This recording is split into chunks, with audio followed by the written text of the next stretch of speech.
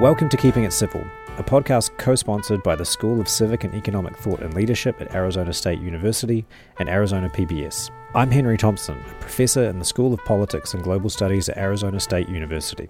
This is an interview show in which I talk to scholars, writers, intellectuals and thought leaders about civil discourse, the American political tradition and intellectual life more broadly. I hope you enjoy the conversation. In the end, what have you accomplished? You've racialized all these children and you've given a bunch of them a set of grievances. For what purpose? You know, is that really making the world a better place? I would argue it isn't. On this episode, I speak to Bion Bartning. Bion is an entrepreneur and investor. He co-founded EOS Products, a company best known today for its egg-shaped lip balm. He's also the founder of FAIR, the Foundation Against Intolerance and Racism. Bion talks to me about how FAIR is trying to respond to racism and other ideologies by offering something positive rather than negative. FAIR is developing different types of diversity trainings that move away from stereotypes and categorizing people according to groups and trying to present a more productive and constructive approach. Bion also thinks that these new trainings are much more effective than their predecessors and alternative approaches. Bion, thank you very much for joining the Keeping It Civil podcast. It's great to have you here in Arizona and at ASU. Welcome. Thank you. Excited to be here. Why don't you just describe to me the work that you're doing with your organization, FAIR, how you started it, what your role is in the organization, and just a few of your goals. So FAIR is a nonpartisan organization that has a mission to advance civil rights and liberties for all Americans and promote a common culture based on fairness, understanding, and humanity. I started the organization last year. My role is I'm the founder and I'm the president and, really the person leading the charge on this organization. I'm also a volunteer, and the inspiration, I would say if I had to put my finger on one specific thing, it would be seeing what happened in my children's school. My kids were at a private school in New York City that we loved. It was a school that was focused on character-based education. What does that mean, character-based education? It means focusing on encouraging positive character strengths, optimism, gratitude, zest, grit. And that really spoke to us. I'm Jewish. My wife is Jewish. The values that Riverdale Country School was focused on really resonated with our values. We loved the school, and I think that what we saw is that after George Floyd was murdered, there was a shift in the school. And, obviously this is in the middle of COVID, but we started getting memos from the school about a new focus on Riverdale becoming an anti-racist institution and some specific changes that would affect the lower school. Our kids, at the time, my son was 8, my daughter was 11. Post George Floyd, the school brought in a new approach that was really, as I dug into it, in every sense of the word, a racist approach to anti-racism, which sounds odd, I know, but it started with the premise of racializing everyone. And so separating children, separating adults based on something as superficial as the color of their skin. At that point, I just had to start asking questions. And I think that the more that I asked questions, the more curious I became and the more concerned I became about the fact that this worldview that had encroached and really harmed, I think, the curriculum and the purpose of this wonderful school had really permeated so many other institutions. I don't think that the way you respond to something like this is by becoming angry and hateful. I think the way that you respond to an ideology like this is by offering something positive in response. So our approach at FAIR is to focus on addressing the real issues of racism, the real issue of intolerance, through what we call the pro-human approach. And the pro-human approach is, at its core, really treating other people, viewing other people, and viewing yourself as a unique individual first and foremost, right? So overcoming the natural human tendency to flatten or stereotype people, but also recognizing that we are all part of one human race, that we have a shared humanity that unites us. So we're focused on being constructive, developing curriculum that actually will help to end racism. Would you say that the school kind of embodied some of the values that you want to promote through FAIR now in your early interactions with it? 100%. At the time we sent our daughter to Riverdale Country School, it was very much a pro-human institution. I think there was really no emphasis on racializing children. It was a school that had just a really wonderful, warm community. When an institution that you're part of that shares your values and has made promises to you shifts in a different direction, I think that's what makes it that much more difficult and I think confusing for people. How is it then that the values of the school could change so dramatically? Because school, I mean, I presume the school had existed for some years or some decades, and it had a ethos that was obviously attracting parents like yourself, right? They had their marketing plan was working. They had demand.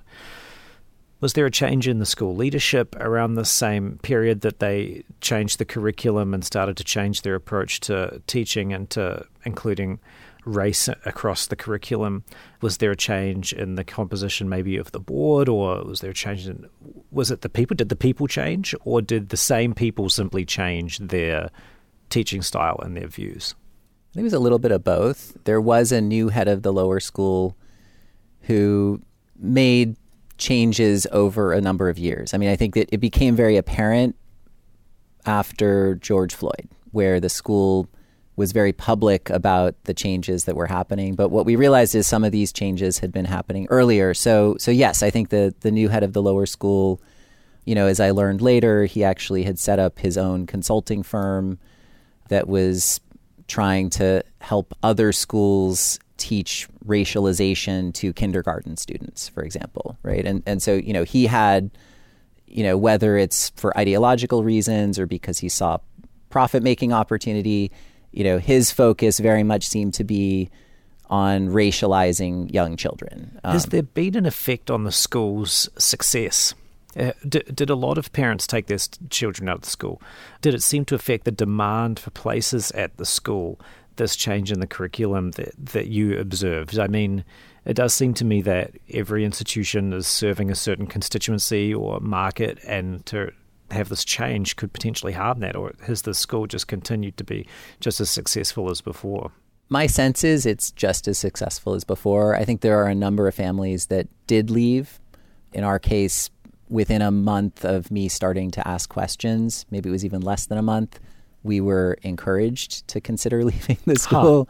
And we hadn't even gotten to the point of complaining. We were just asking questions at that point. So parents asking questions of the curriculum was so unwelcome at the school that they wanted you to leave. They wanted your children to leave. Yeah. I mean, I think the exact words from the head of school were, maybe now is a time to think about other schools. It's never good to be philosophically misaligned.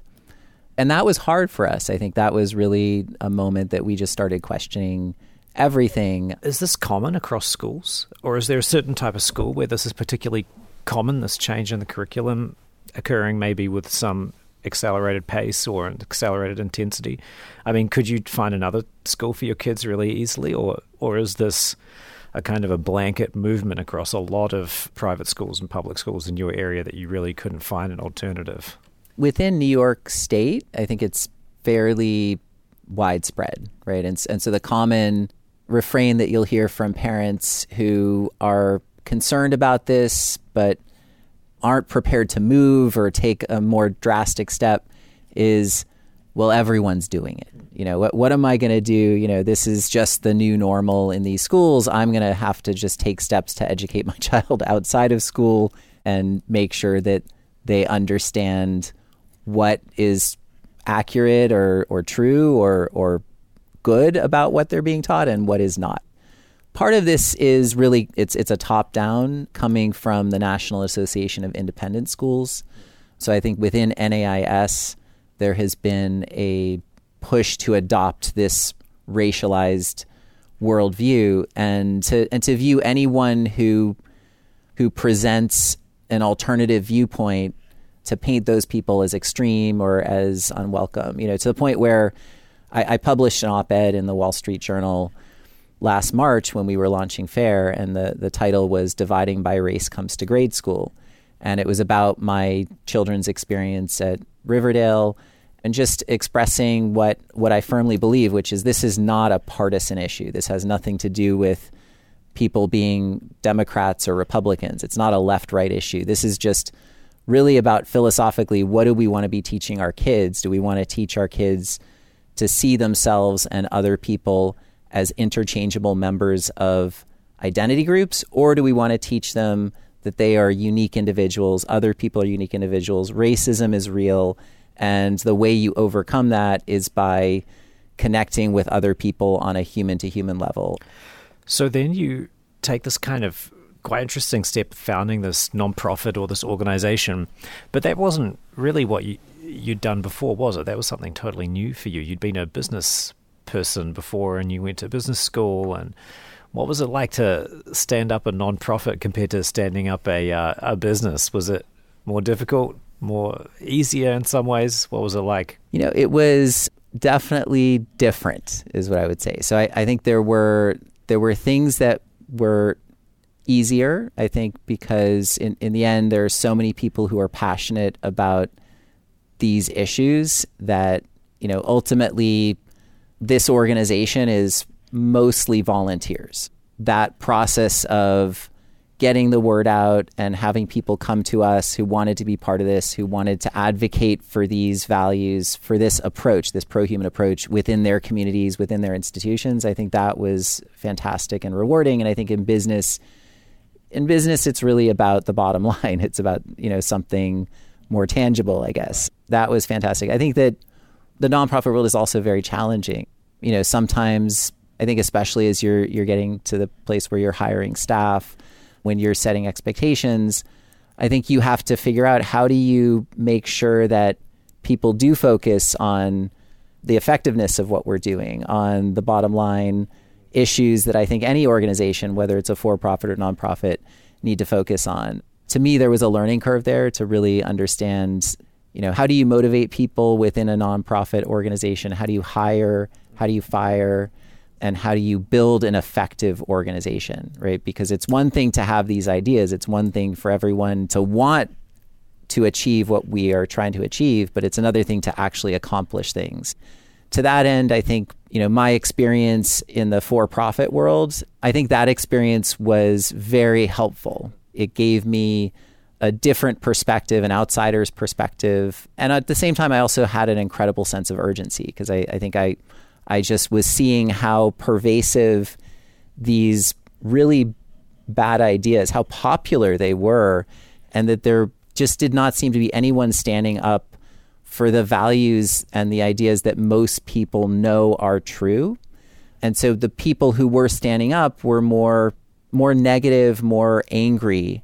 And I think ultimately, ironically, helping these bad ideas seem like they were the better ideas. Because if you have a bunch of people who are angry and hateful and say that the answer is to ban a bunch of books, and that's your only alternative to this really dehumanizing approach to anti-racism, then the dehumanizing approach to anti-racism wins. I think I understand the ideas that you invested in and the ideas that you oppose, but I'm a little less clear on what the mechanisms for change are, right? So what are the mechanisms for social change that you focus on at FAIR? Because obviously trying to push back against an ideology is kind of an amorphous goal in some ways. You're shadow boxing against, there's no real person out there like a political campaign. You have an opponent, right? What are the mechanisms for change that you focus on at FAIR, and what are the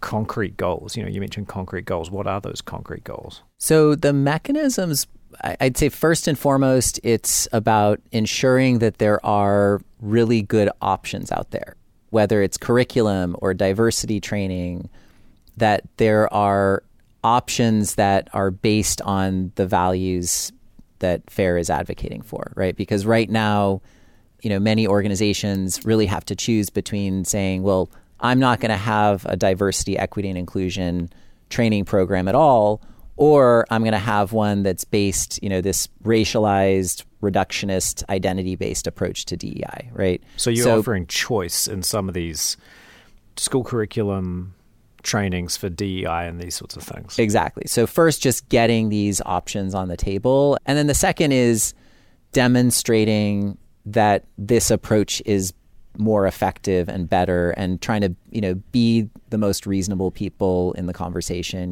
not being reactionary, not being angry, but instead being constructive, right? And so my theory of change is that if you can demonstrate with specific institutions that this is effective, that this other approach is more effective, then the vast majority of people, I think, are well-intentioned. I think that people are just looking to do something, and if they're given this straw man choice between really harmful approach to DEI or no DEI, then many of them are choosing the harmful approach to DEI. But if you can give them a pro-human approach to DEI, if you can give them an approach that's actually going to be effective, that's actually going to address real issues of division and racism, then the majority of people will end up choosing that option. So. And do you have a goal, like a certain number of schools or a certain number of universities or corporations that you're hoping are going to take up your offerings and your trainings and things like that? Do you have like a sort of a plan for the future? I don't want to set too low of a goal, but but really on the curriculum side, it's a handful of schools. Just as an example, in California, there's now an ethnic studies course mandate. And personally, I think ethnic studies is fantastic. I think that to really study and understand, just the incredible diverse origins of the American people is an amazing opportunity. And I think that that's wonderful. The actual ethnic studies courses that are being offered right now are a form of liberated ethnic studies, which again sounds great. Who wouldn't want to be liberated? But it's really based on this same reductionist worldview that permeated the curriculum that my children's school had adopted. And so it's based on this victim-oppressor narrative. It's very simplistic approach to aggregating individuals into these large identity groups and ascribing all sorts of meaning to the label that is placed on you. It's not really teaching ethnic studies. It's not teaching just the richness and diversity of the incredible cultural heritage of this country.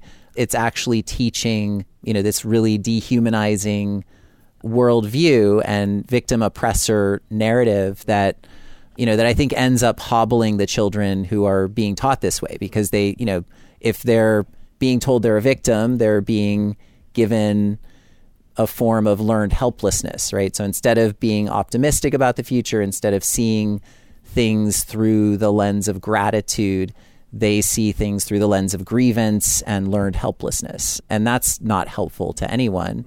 And the children who are being told that they're oppressors, it's also harmful to them, And in the end, what have you accomplished? You've racialized all these children, and you've given a bunch of them a set of grievances. For what purpose? Is that really making the world a better place? I would argue it isn't. So at this point, that liberated form of ethnic studies is really the only option that California schools have to choose from. So FAIR has been developing what we're calling an inclusive ethnic studies program. And so, really getting one California school to adopt the inclusive ethnic studies is the near-term goal, because that once one school adopts it, it's now official California curriculum, and then we can grow from there. On the corporate diversity training side, we've actually have had an amazing opportunity and experience working for the last year with a corporate client, Sodexo North America. And I think their head of diversity, equity, and inclusion recognized that the approach they were taking to diversity training was not effective. It was not working, and was in fact alienating some of the employees. And Sodexo is an organization that has a very diverse workforce, in every sense of the word, political views, ideologies. What do they do? What does Sodexo do? Sodexo, they do food service, facilities management for a lot of schools, sports stadiums, et cetera, educational institutions. They have hundreds of thousands of employees. Wow, okay. A lot of them would be people working in the kitchen at a university. For all I know, ASU may be a Sodexo client. There's a lot of issues where there could be people from different cultural backgrounds, and there can be conflict between people. There, racism could spring up. People could be insensitive.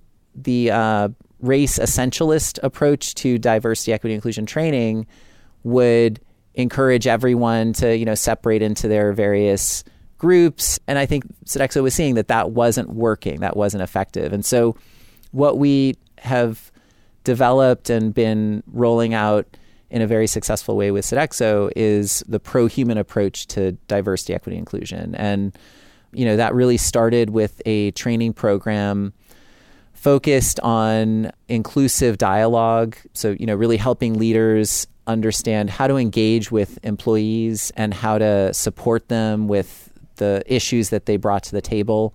And then building on that, we've also been doing training around cognitive distortions. And I would say it's almost antithetical to what many diversity training consultants would bring out in terms of microaggression training, because this is really the approach of saying, let's understand the reality of cognitive distortions. This is settled science. We all understand that the human mind has its limitations, and we have all sorts of biases that can come into play, whether it's confirmation bias or in-group, out-group bias, et cetera. These are real, right? And they can be helpful. It's just there's so much information that we're processing. If you're trying to decide what to get for lunch, you may just choose an option based on your past experience, right? And that could be a good thing. You don't want to have to process and think and work through the exhaustive set of options that are in front of you for everything you're dealing with. Right. But when it comes to dealing with people, that can be something that is a negative, because if you make assumptions about somebody based on their accent, based on the color of their skin, based on other factors, then, it's not fair to them. And frankly, it's not fair to yourself either, And so ultimately, this training is helping people to understand that the way that you want to interact with people is by overcoming your initial emotional reaction and trying to look at things from their perspective. So I'll just give a concrete example. Microaggression training would say, never ask someone where they're from. Right? Because that's a microaggression. Our training would say the exact opposite, that, actually it can be really healthy to ask people where they're from. That's a great conversation starter. And if you are on the receiving end of that question and you're feeling that you're being attacked or you're feeling negative about it, maybe stop and think about it. And we have a model that we call the SHARP model, but the first step is to stop. So rather than reacting to it and assuming bad intent, actually think about that and say, well, is there a reason why I'm reacting this way? And listen, it could be that there's a slight chance, is the person trying to be provocative, trying to say, well, you're a foreigner, you're from outside this country. Maybe, but it's a pretty common thing. And the vast majority of people asking that question are well-intentioned. And, so I think that's an example where the approach that we're taking to training would lead you to a different outcome, a different set of behaviors that ultimately lead to a happier, more productive workforce. And the idea is that if you roll out these trainings in large corporations and schools, right, to come back to the curriculum example, that these will lead to better outcomes for the individuals involved, but also hopefully for society as a whole, according to this idea that there are these sort of ideas that are better and worse for dealing these problems. Something occurs to me, though, which is that when you describe the atmosphere at your children's school, it seemed more sort of all-encompassing, almost like the anti-racist approach to race and racial inequality had imbued not just these specific aspects, right, like DEI training specifically related to these issues, but that it had kind of permeated the whole institution and the entire curriculum. Is that true? 100%. And I think that's the frightening thing about it. And what, I didn't drop everything to volunteer and start a nonprofit organization for nothing and, move my kids to a different school. This was quite frightening to see how quickly this happened. What I will say is there was a memo sent out by the head of school early on, when he was announcing the new, efforts to make Riverdale an anti-racist institution.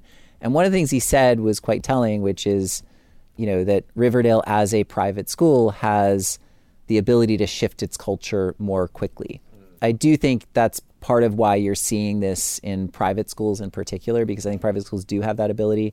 And I think part of the reason why they're not seeing necessarily a drop in admissions or a drop in applications, a drop in revenue, is that I think that parents actually have fewer choices than you realize. And I think that, many parents are not really in the weeds on these issues. They may not like it, but maybe they don't feel as strongly about it as I do, for example.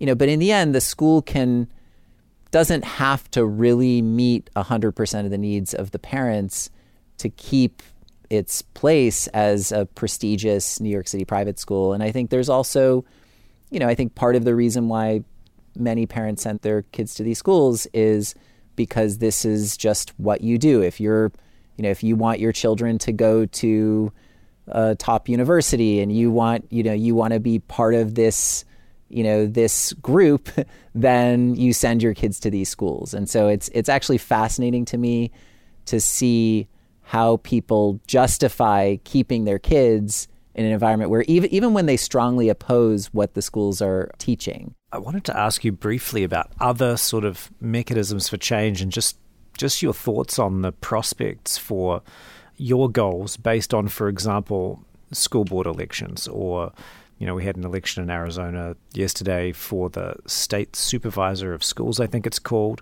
Also, I believe the Supreme Court is currently weighing a decision on racial preferences in admissions to college. Do you see the chance for maybe those are more top-down changes that could be more in line with your goals? Do you see much prospect for positive change on those fronts, or are you a little more pessimistic? I think that there is opportunity through the judicial process and through the political process. I think education is really at the core of this, and I think people seeing positive alternatives that resonate with them, right? Because if they think that the choice is between, a caricature of what a Republican is and a caricature of what a Democrat is, then it's 50-50 which way they're going to go, maybe 60-40 or, whatever, depending on what state you're in. But if they can take the politics out of this and just say, which really resonates more with me based on my values, based on what's important to me and to my family, then I think the good ideas win, right? So part of what we're trying to do is really take the politics out of this, because I think once it gets politicized, I remember, early on when when we launched FAIR and I had written the Wall Street Journal op-ed, there was a TV network, I don't know if it was ABC or NBC, had interviewed me. There was a minute clip from their interview with me, and I was just basically saying, look, I think that this approach to teaching anti-racism is just going to create a lot more racism. That was my main point, and it's definitely what I believe. They juxtapose that with Donald Trump talking about CRT and this other stuff. And so it kind of paints this political approach to this. And so a lot of people will look at that and say, well, if Donald Trump's against it, then maybe I'm for it, and so instead of actually stopping and thinking, what are the pros and cons of this issue? It's, okay, which political tribe is fighting for this and which is fighting for that? People will decide whether they agree with the ideas based on the party affiliation of the person who's presenting them rather than the merits of the ideas themselves. Exactly. So we've been very focused on just being relentlessly nonpartisan in our approach and our messaging. Our board of advisors has people from across the political spectrum. We even have a Marxist on our board of advisors, so I think that we're trying to really take politics out of it. What I will say is I do think that the Supreme Court, case on this issue, on the affirmative action issue, is an important one. And I think that sort of decision and that sort of policy can only help. And I say that as somebody who has seen the positive side of affirmative action and how I think you can do affirmative action in a way that is not discriminatory, right? So you can say, here's a group or here's an individual who needs some extra help. Let's figure out a way to do that without harming other people, without discriminating against other people. But I mean, look, my father, as an immigrant to the United States, as somebody with Mexican and Yaqui ancestry, he benefited directly from affirmative action programs in California 50, 60 years ago, right? Affirmative action has been with us for a long time. I think that after a few generations, the question becomes, should we continue this? Is this something that we should make permanent, that based on something relatively superficial, right, their skin color, should be treated inherently differently? Or do we want to think about sunsetting this and maybe thinking about if you're going to try to advantage certain people and if your goal is diversity, maybe think about diversity in a more holistic sense and say, hey, actually, maybe socioeconomics, maybe being first generation college student, that's a better metric because, that's real diversity. That's actually giving you something interesting. Color is not culture, right? Looking at culture and saying, we really want cultural diversity. And so, how do you achieve that? Well, there's regional diversity, various countries that people come from, but, really getting beneath skin color and thinking about things in a more sophisticated way. I think if the Supreme Court decision encourages that kind of thinking, I think it's a huge positive. What are the biggest opportunities and biggest threats or obstacles facing FAIR right now? What's on the agenda? What's on the horizon? I would say the biggest opportunities would be to start deploying our education resources. The inspiration for starting FAIR was K through 12 education. It's very difficult to build a curriculum, and I think it's even more difficult to find schools and educators that are going to partner with you to adopt that curriculum. But I see that as a huge opportunity. I would say another opportunity is what we're doing in the arts. So there's a FAIR in the Arts program, because I think what we've seen is that this same reductionist worldview, and it's not just around racial issues, I think it's just a way of taking complex ideas and complex issues and making them very simple, and I think that same issue has really permeated the arts as well. So I think that those are two areas where I'm really excited to see people coming together and focused on addressing those issues and just offering up constructive, positive options that are pro-humanity instead of being anti-anyone. I'm excited about those opportunities. I would say, the biggest threat that I see to FAIR and to the exhausted majority in this country that really, I think, strongly believes in and knows that this is the right approach and these are the right values, is that I think we have a lot of angry people on all sides. And I think we have, both social media, but I think also traditional media really highlighting the extremes and maybe participating in this oversimplification of complex issues and ideas. So I think an organization like FAIR is going to always struggle with being painted, and so I've been called controlled opposition or a Trojan horse by people who are on the right, and I've been called the same thing by people who are on the left. So I think it was Elon Musk who tweeted, it's good to be hated by the right and the left. I don't know that I agree with him on that. But I think that that's the biggest challenge that I see is just, to truly be nonpartisan and stand up for values and refuse to commit to a tribe, I think is a difficult place to be in this world. Great. We always ask a question to conclude, which is, if you had to recommend to our listeners a book or a film or a podcast or anything really on the topic of civil discourse and debate, what would it be? Probably The Coddling of the American Mind by Jonathan Haidt and Greg Lukianoff. I think that book was published, I want to say, a decade ago. And I think that it foreshadowed a lot of the issues that we're seeing. So I think that if you really want to understand what's happening in America today, I think that is a fantastic book to read. That's great. Thank you very much, Bayon. This has been a great conversation, and I hope you enjoy the rest of your stay at ASU. Thank you so much.